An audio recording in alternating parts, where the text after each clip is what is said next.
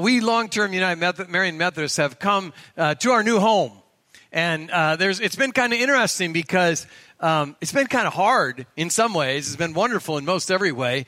We knew it was the right thing to do, knew it was a great thing to do. We threw our lives and our efforts and all that of building this place. And then we got here, we're like, how do you work into a new home, And there's been some things like microphones that don't work, lights that we can't see stuff with and all those kind of things. And so I got to thinking about that on two ways. One, and one of the things that bugs me the most so far still is I don't know where you people sit yet.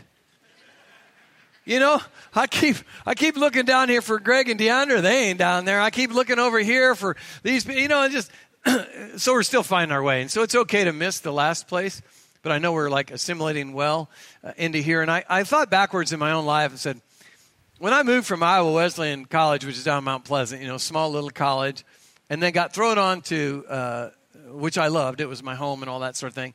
And then I got thrown into Denver where nobody cared about me or knew me or anything like that. I'm like, how did that become my home? And when I thought backwards, what I did was, first was a little bit despondent, glad I wanted to be there and all that sort of thing. But then the longer I was there, I just started praying my way into that place being home. So, if you're still finding out where you're supposed to sit, you're still kind of finding your way around, we've been here 3 months now. This is home, so pray your way into it if you can. But to all of you, I want to say welcome home. So if you haven't been paying attention, time to drop back in to what I'm saying. So welcome home. This is Marian Methodist. And when we moved out here, one thing I can tell you for sure is we are Marian Methodist. And we continued being what Marian Methodist is, which is a welcoming, loving body of Christ, a body that wants to add more to it. We're active place. Man, this summer, we just barely moved in. We had an open house, first service, wedding, Bible school. We did the things that a church does. And now, as Simon mentioned, in his wrap up to his songs there, next week we begin our fall program. So we got all kinds of things, Bible teaching opportunities for you, and we're getting ready to launch. So if you haven't signed up for a class, there's a big table out there for adult classes. Children's classes are easy to sign up to. 412, you just come to. But we'd love to have you sign up. And if you've never had a Bible study and you're afraid of it, come to Basic Bible because we're really cool. Plus, we have fun time just opening the scriptures. And there's been most everybody that ever has taken Basic Bible, it's the first Bible study that they've ever taken. It's really helped them launch into a deeper pathway. Because we do, as Marian Methodists, we might have moved, but we still proclaim a biblical worldview. We hold and stand strongly on the scriptures as the truth of God. And as Kelsey mentioned, we put these new Bibles in the pew. So if you don't have one on your phone, if you don't have one, feel free to take one. We even bought, maybe not for this group, but we bought the larger print of the Bible. Maybe that's just for me, I don't know. But we've got those in the pews. And as Kelsey mentioned, we want to get into the habit of learning the scripture verse. So I'm going to put this month's scripture verse up there. And we're going to say it out loud. Let's see how you did. Let's say it together. In the beginning was the Word, and the Word was John 1:1. Yay, give yourself a hand. You guys are awesome. Good, we're going the right direction. I think the more you ingest, the better we get at knowing scriptures. And of course, one of the things that we really want to do in our first few months out here is we want to raise high the power of prayer. And we want to reconsecrate the kneeling rails at our church and have you come forward. We'll do that a little bit later on in our communion service. And I do want to tell you this, and I hope everyone hears this. Next Sunday, the pillar that we'll be working on is healing. And so I want to speak into the lives of the people that need some spiritual healing, some emotional healing, even some physical healing, or maybe they've had something plaguing them for a long time. Now, we are going to lay into the power of God next week in a time where we offer healing and comfort for those people that are struggling with those kind of things. So I'd encourage you to come back, and we'll have some time to pray and even approach the rail if you want to next week. So talk to your friends, talk to your moms and dads or whoever needs that. So that's the ramp up for the sermon. Now, let's get right to the communion meditation. This is going to be more of meditation than a sermon. And this is going to be more targeted at 4 questions that I want you to really ingest. And when you come down here to communion, to really think over.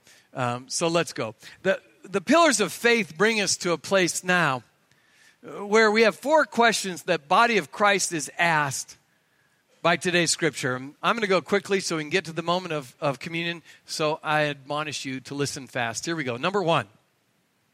Are you living a life worthy of your calling? Are you living a life worthy of your calling? I want you to dig in to that a little bit. And the first part of that is, are you living and are you worthy of the calling? Because we believe that God has a calling on your life.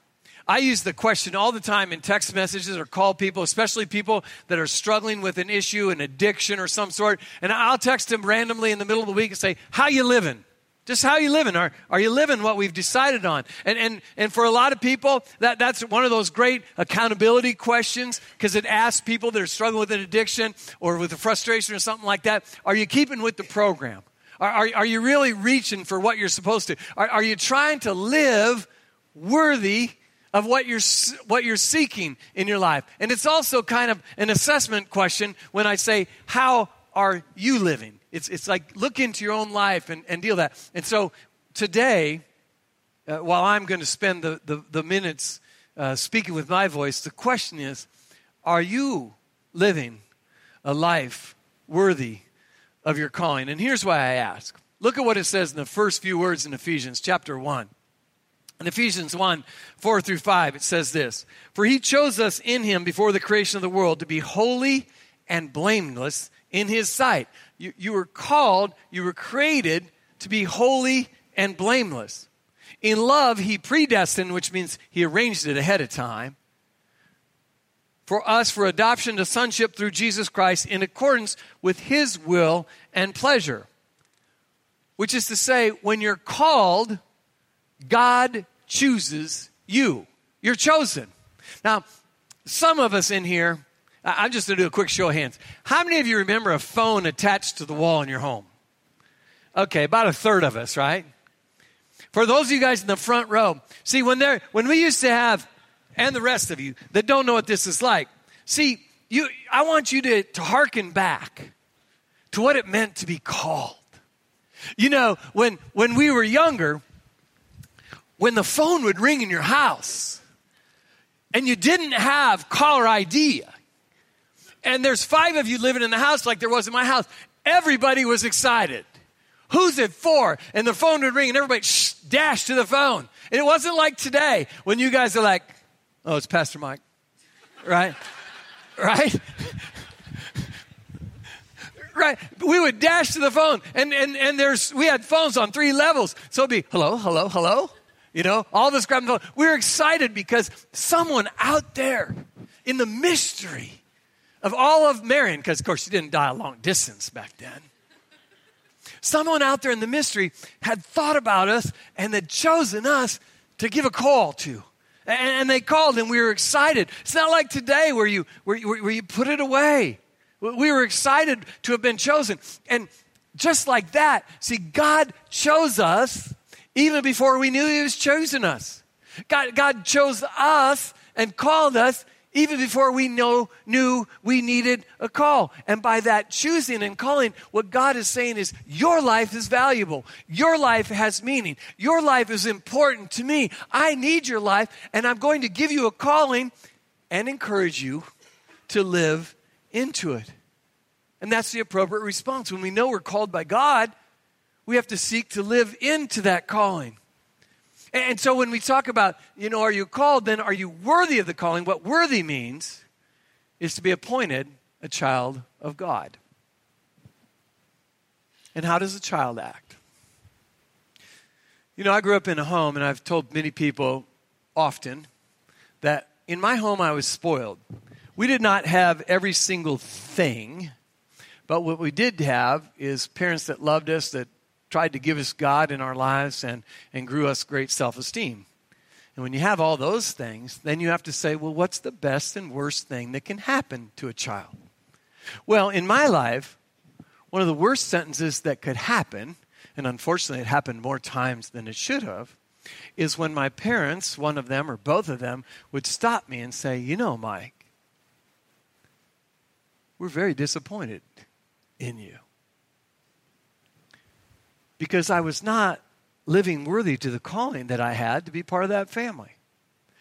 The reverse of that was the most exciting thing that could ever happen as a child, or a young adult, youth even, is when my parents would say, hey, Mike, we're so proud of what you've done, or so proud of what you're becoming. We are proud of you, because I was aspiring to be the child, the young man or young man I was supposed to be. I was leading a life worthy of the calling that family had on me. And aren't those the same sentences that we fear that God or we desire God to say for us? Aren't we terrified of God saying, you know, son, daughter, I'm so disappointed in you and the way you're living towards your calling. Or I'm so proud of you in the way you're living towards your calling. So the first question that we focus in on today is, are you living a life worthy of your calling to be a child of God? Second, are you making every effort to keep the unity in the Spirit? Are you making every effort? Now, that doesn't mean some effort. You know, are you making every effort? Because God's aim is that this world enters into a sacred oneness through Christ. When you're called to something, you're called away from something else. You're called away from, by the call of God, by His choosing us for adoption as sons or daughters, we are called away from the world of one darn thing after another. We're called away from the leadership it has in our life. We're called away from whatever the current narrative in the world we live in, and we're called towards, or we're called to, a life that's in oneness with Christ from here until forever.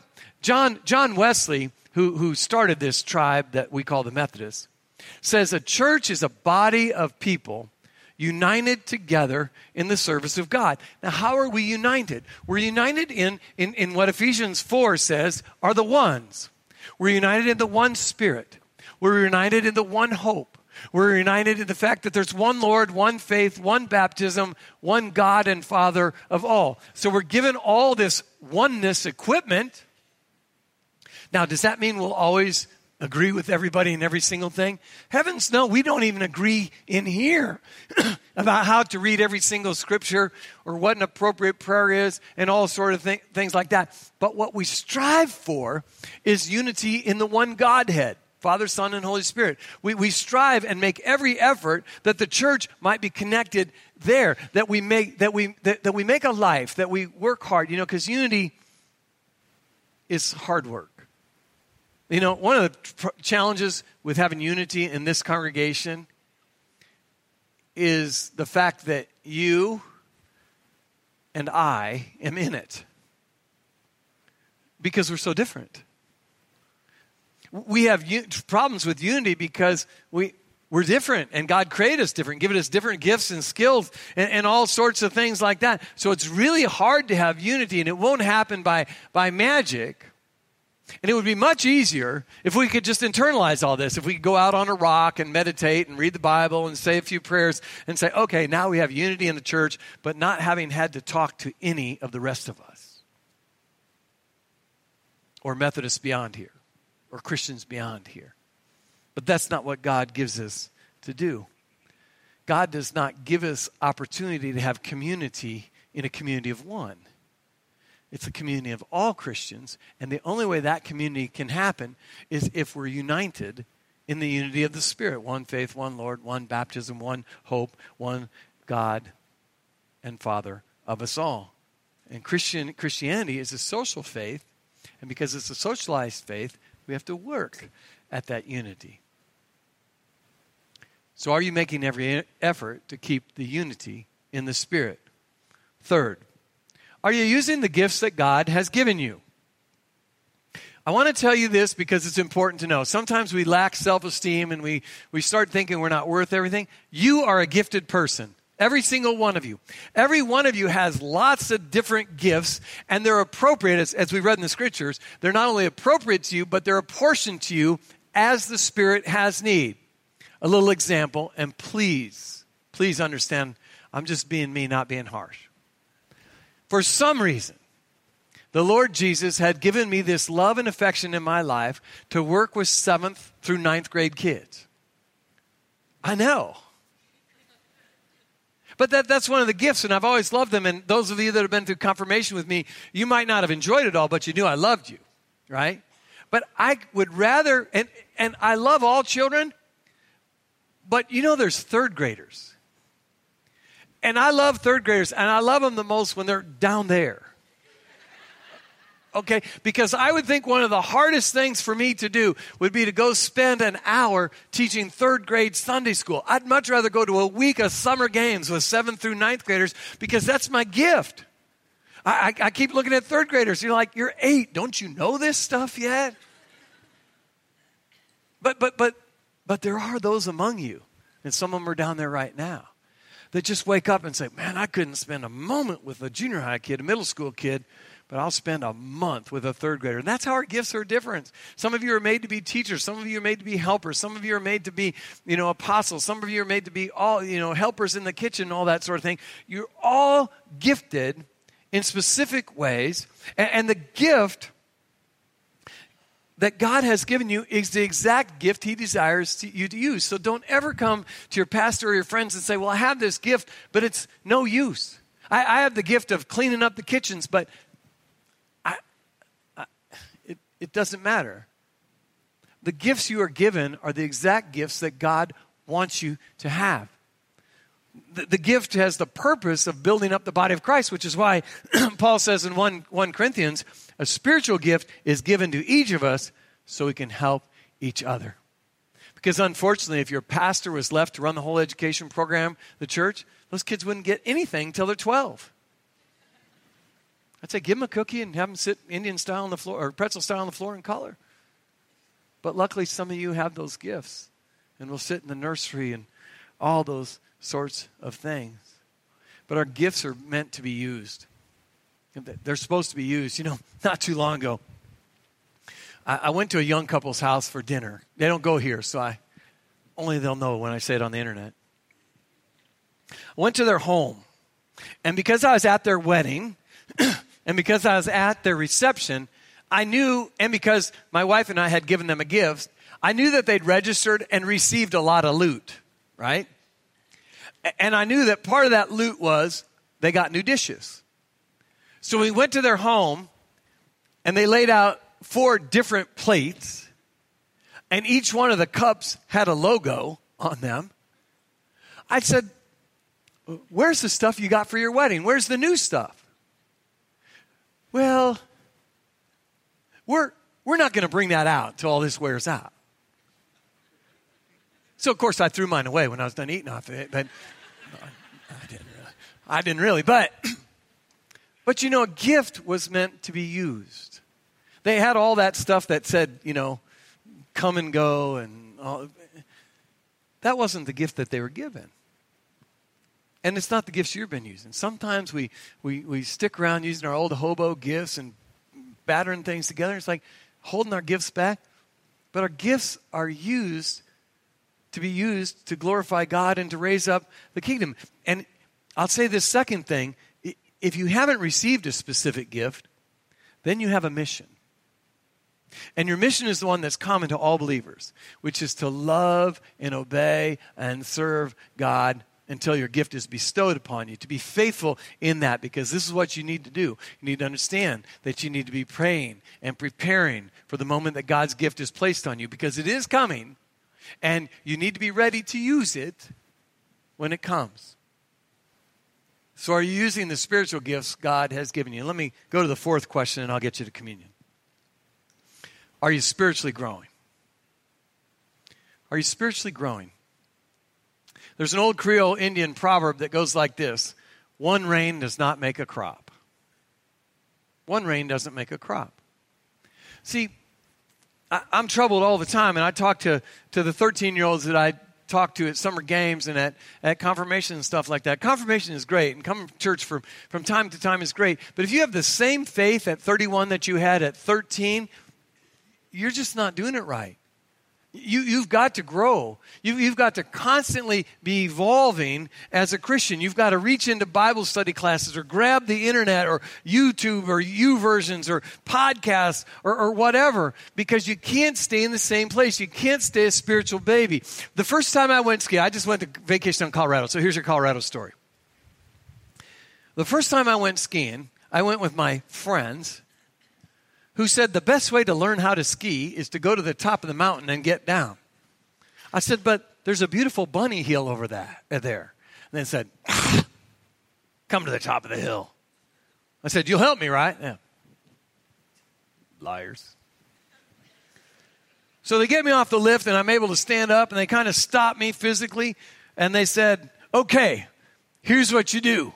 See you at the bottom. They took off. I'm like, I need some new friends. But some kid skis up to me because I'm standing there like Lot's wife. Thank you, biblical scholars. Just standing there, not moving. This kid skis up to me and says, do you know how to ski? I'm like, no. He says, this is what you need to do. He says, just put your feet wide. It's called a snowplow. Now they call it a pizza. He says, just do a snowplow, and you can go back and forth all the way down the hill. So, I got into the snowplow, and I went back and forth down the hill. In a couple hours, I got down there, right?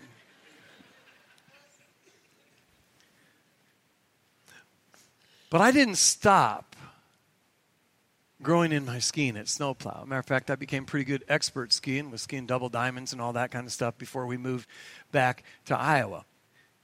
But it wasn't because I had that one lesson from some 12-year-old kid on the ski slope and said, well, that's enough. I got it. No, man, I skied hard. I learned hard. I challenged myself. I listened to other guys. I took a lesson or two here or there to get better because I didn't want to stop evolving as a skier. I didn't want to just be a bunny hill skier. I wanted to evolve beyond that. And I want to encourage you and admonish you to not let your faith be stuck on the bunny hill of Christianity. Growing in your faith is effort-based. Nothing disappoints me or any of the leaders of the church when someone comes to me and says, Pastor Mike, we got to leave Marian Methodist because we're not getting fed here. And I'm like, babies get fed. Mature people grab a fork and start eating.